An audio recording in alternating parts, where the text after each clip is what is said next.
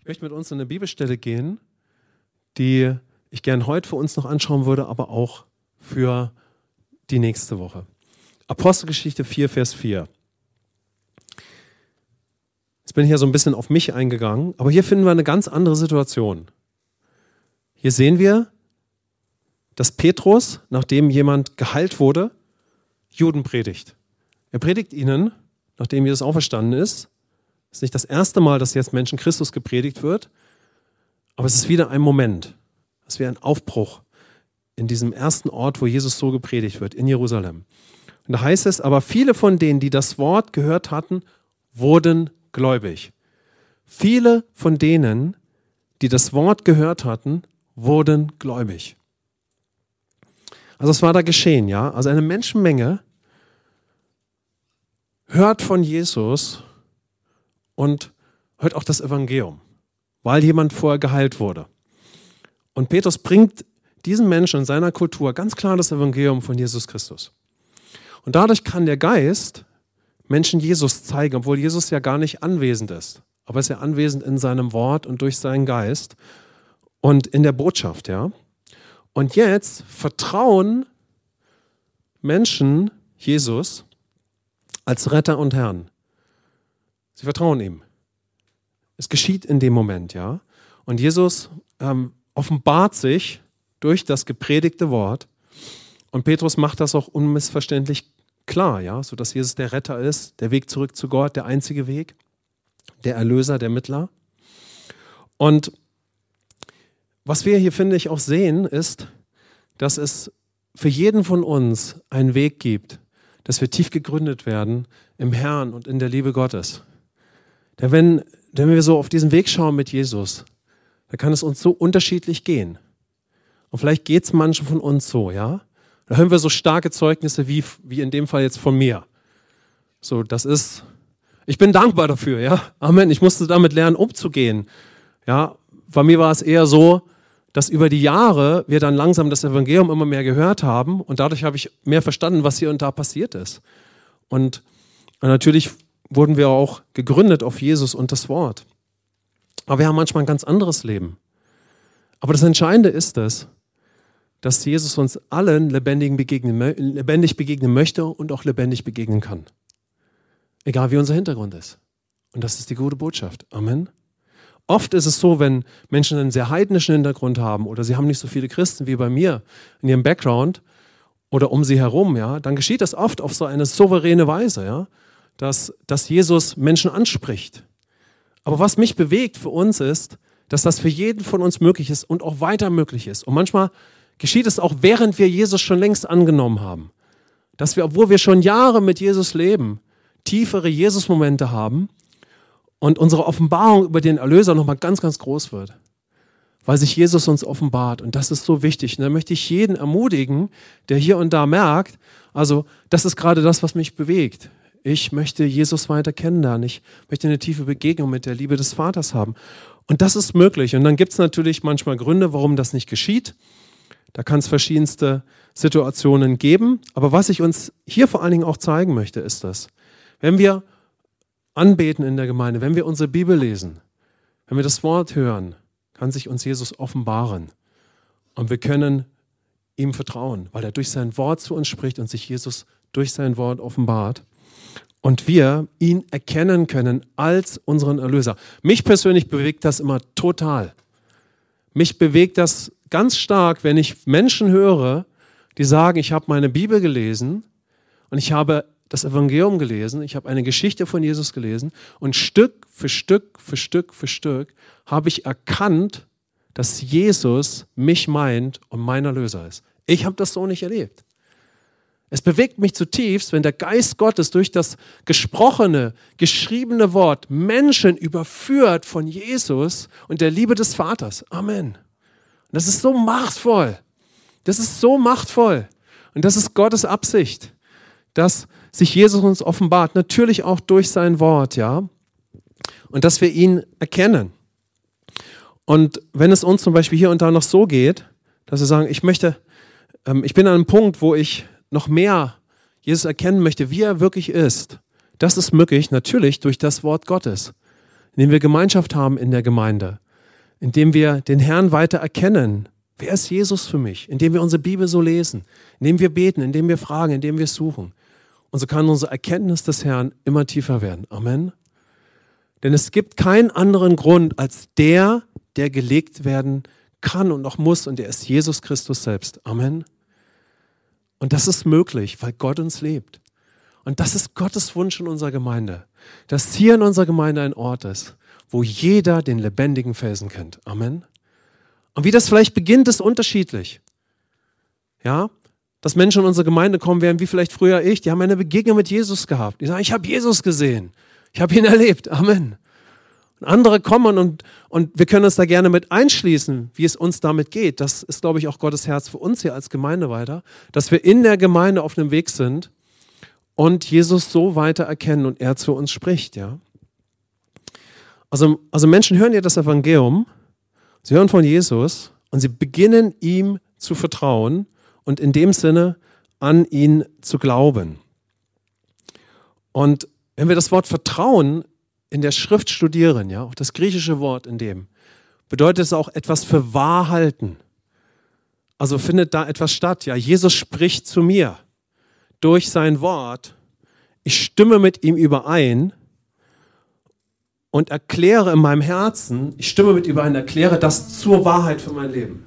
Also ich komme zu einem Moment des Bekenntnisses, des Glaubensbekenntnisses, des Herzensentschlusses. Jesus Christus ist mein Erlöser. Es ist die Wahrheit, dass ich einen Erlöser brauche. Ich brauche einen Erlöser. Ich brauche Jesus. Ich nehme ihn an. Ich treffe eine Entscheidung für ihn. Durch ihn werde ich vom Stand des Sünders erlöst. Ich empfange das wahre Leben. Ich lerne ihn kennen. Und so beginnen hier diese Juden auf Jesus zu reagieren. Sie hören das Wort und sie werden gläubig. Wer glaubt hier an die Power von Jesus, die Person von Jesus und die Power des Evangeliums? Paulus ist davon so überführt worden, dass er etwas sagt, wie das Evangelium ist die Kraft Gottes, die jeden rettet. So, jetzt können wir da theologisch reinschauen und sagen, das Evangelium ist natürlich eine Person, das ist Jesus und dann ist das Evangelium natürlich auch die Botschaft von Jesus. Aber letztendlich, ja, in dem gesprochenen Wort wird sich Jesus offenbaren. Amen. Und das Evangelium hat so eine Power, dass der Geist Gottes dadurch alles möglich ist. Wer will hier glauben an die Power von Gott und in seinem Wort? Amen. Man kommt fast schon ein bisschen an die Grenze, das in Worten zu beschreiben, ja. Aber da, wo das Wort Gottes gepredigt wird, da wird sich Gott offenbaren, wer er wirklich ist in Jesus Christus. Amen. Und so können wir ihn erkennen und Menschen können Jesus annehmen und ihm vertrauen. Und dann passiert natürlich hier etwas, nämlich, wenn man allein diesen Zusammenhang sieht, ihr könnt ja auch mal schauen, wie geht es euch denn damit, wenn Jesus mein Leben führt und leitet? So, wo stehe ich denn da im Leben? So, ich glaube, die Grundlage, damit ich Jesus mein Leben aus Liebe gebe, ist, dass sich mir der Vater offenbart. Als der gute Vater. Amen. So, durch Jesus erkenne ich den Vater. Ich erkenne aber auch die zerstörerische Kraft von Sünde. Und durch beides letztendlich übergebe ich ihm die Führung für mein Leben und möchte, dass er mein Leben leitet. Das ist die Konsequenz dann, ja. Ich nehme ihn an, aber ich möchte auch, dass er mein Leben leitet, dass er mich führt. Und wenn wir hier diesen Zusammenhang sehen oder die Situation sehen von den Juden, denen dort Jesus gebracht wird, dann geschieht das definitiv auch in diesem Moment. Vielleicht nicht so tief bei jedem, das kann man hier natürlich nicht aus der Situation ersehen, aber aus dem kulturellen Zusammenhang ist ganz klar ersichtlich, dass alle die Personen, die sich dort wahrscheinlich bei allen Personen, die sich dort auf Jesus eingelassen haben, war das verbunden mit einer absoluten Lebensentscheidung. Von ihrem kulturellen Hintergrund, von ihrem Verständnis des alten Bundes, von ihrem jüdischen Hintergrund. Ja? Sie wussten, was es auch bedeutet, diese Entscheidung für Jesus zu treffen, mit ihrem ganzen Leben und mit allem, was das bedeutet. Und nächste Woche würde ich mit uns in diese Bibelstelle weiter reingehen und ich möchte mit uns darauf schauen, dass wenn wir so Jesus vertrauen und aus Liebe ihm auch die Führung unseres Lebens übereignen oder ihm folgen und das auch möchten, dann können wir auf diesem Weg des Vertrauens ja sofort weitergehen.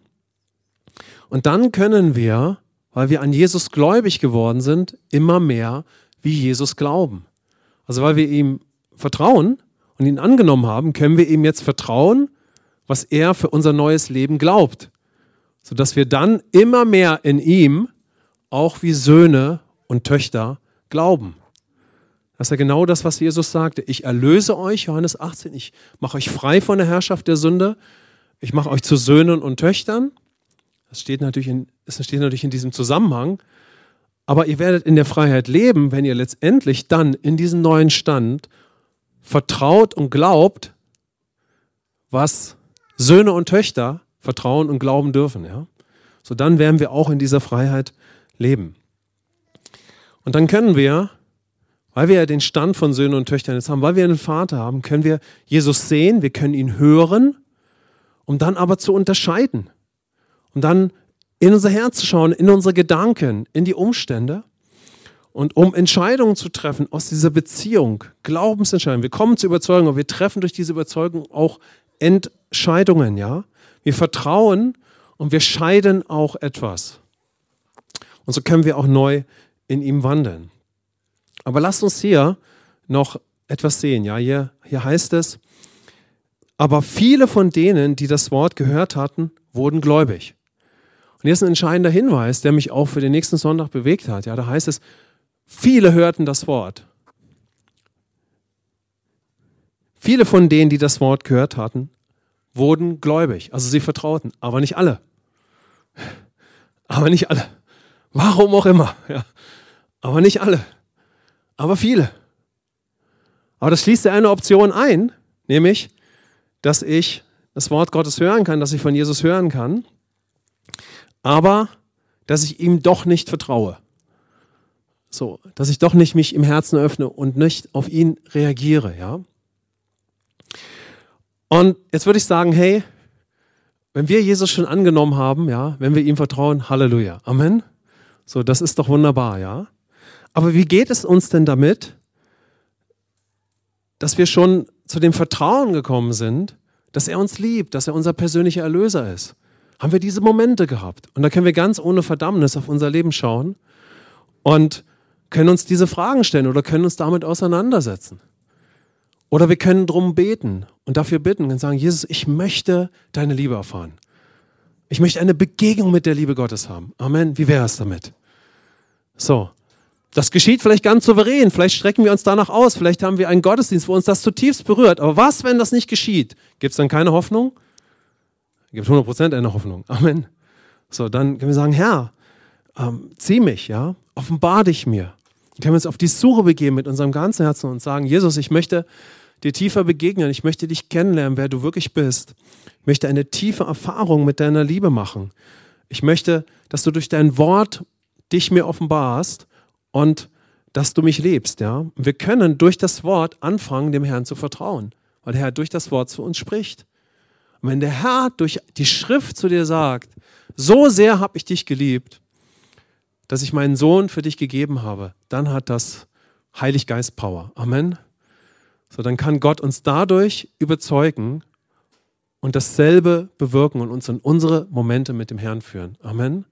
Aber diese Momente brauchen wir auch und dafür können wir beten, dass wir eine tiefe Offenbarung bekommen über die Liebe des Erlösers und über ihn selber und dass wir ihn erkennen, ja.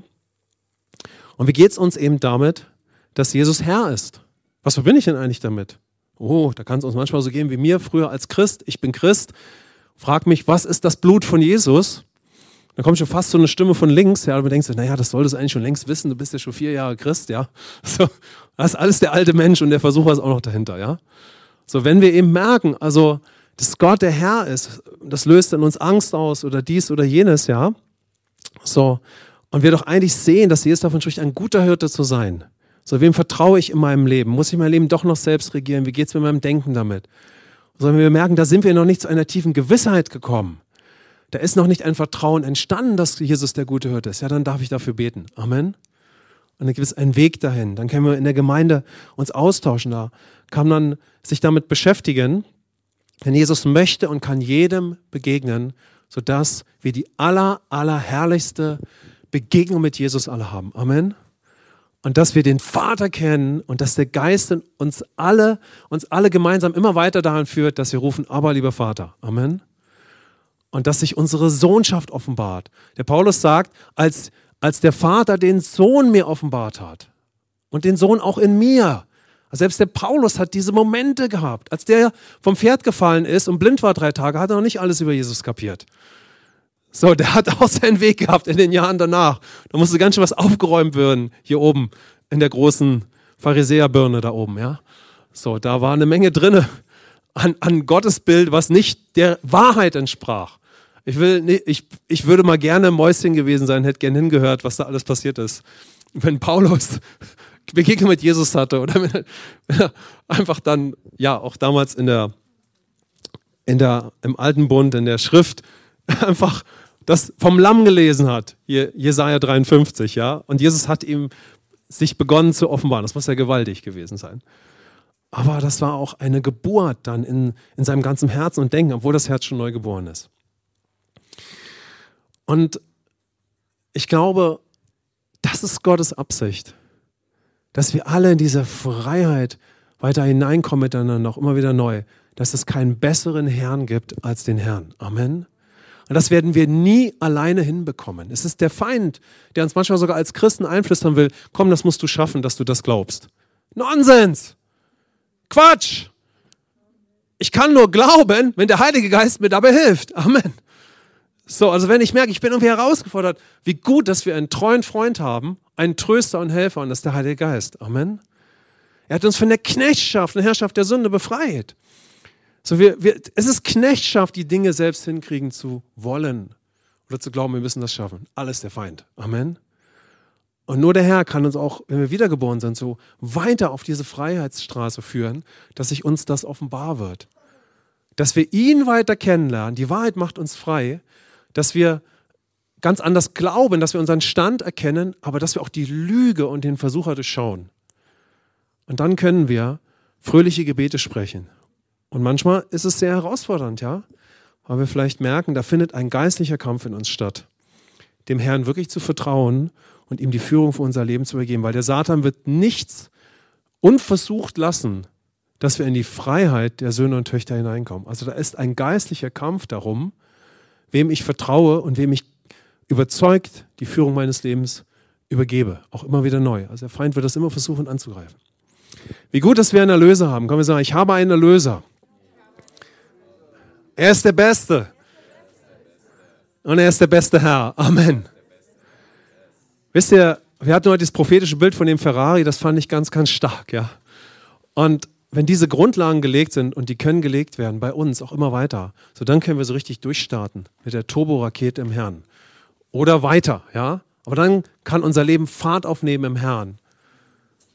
Wenn wir die Liebe Gottes in Person kennen, wenn die Herrschaftsfrage positiv geklärt ist, dann lieben wir es zunehmend, wenn der Herr uns anspricht und uns in Freiheit führt von Überzeugungen und Denkweisen. Manchmal immer noch mega Challenge, ja, aber wir wollen nicht mehr gequält leben, weil haben wir genug im Leben gehabt. Zumindest wenn uns der Herr dahin geführt hat. Amen. Okay, also nächste Woche möchte ich mit uns gerne weiter das bewegen, also dass wir so als Gemeinde schauen, wie ist es jetzt, dem Herrn zu vertrauen? So, wie geht es mir damit? Jesus, mein Erlöser, ist er der Herr in meinem Leben? So, was verbinde ich damit? Dass er mein Leben führt und leitet? Was habe ich eigentlich für Überzeugungen? Und wir können sofort weitergehen auf diesem Weg, wo wir ihm vertrauen und wo wir immer mehr glauben, was Jesus für uns in dem Sinne glaubt, ja, sodass wir Jesus sehen, sein Wort hören, aber dann auch zu ganz anderen Überzeugungen kommen, zu den Überzeugungen der Söhne und Töchter Gottes. Dass wir glauben in Christus wie Jesus. Dass wir vertrauen, wie Söhne und Töchter vertrauen. Dass wir glauben, wie Söhne und Töchter glauben. Das ist herrlich. Amen. Und da unterscheiden in unserem Denken, in unserer Seele. Und dann können wir in sein Bild verwandelt werden. Durch die Gnade, aber auch dann durch unseren Glauben. Wir sind gerecht, aber dann können wir, indem wir ihm so vertrauen und so unterscheiden und entscheiden, können wir auch als die Gerechtigkeit Gottes leben. Und so kann ein herrlicher Apfelbaum entstehen. Amen. um in diesem Bild zu bleiben. Ja, so. Wir sind schon ein Apfelbaum im Herrn, wir haben ihn in uns, aber durch die Beziehung mit dem Geist kann eine wunderbare Frucht über die Zeit entstehen, egal wer es ist. Amen. Denn in ihm sind wir, was wir sind, und wir sind alle Salz und Licht. Ja? Und wenn wir so ihm vertrauen, dann können wir von innen heraus immer mehr verändert werden und immer mehr wie Jesus in unserem Umfeld leben. Und ich glaube, danach sehnt sich unsere Stadt, ohne dass ihr das immer bewusst ist. Oder unser Umfeld. Amen.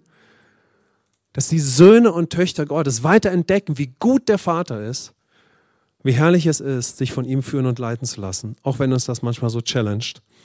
Und wir zu neuen Überzeugungen kommen, den Versucher auch durchschauen und immer mehr wie Jesus in unserem Umfeld leben.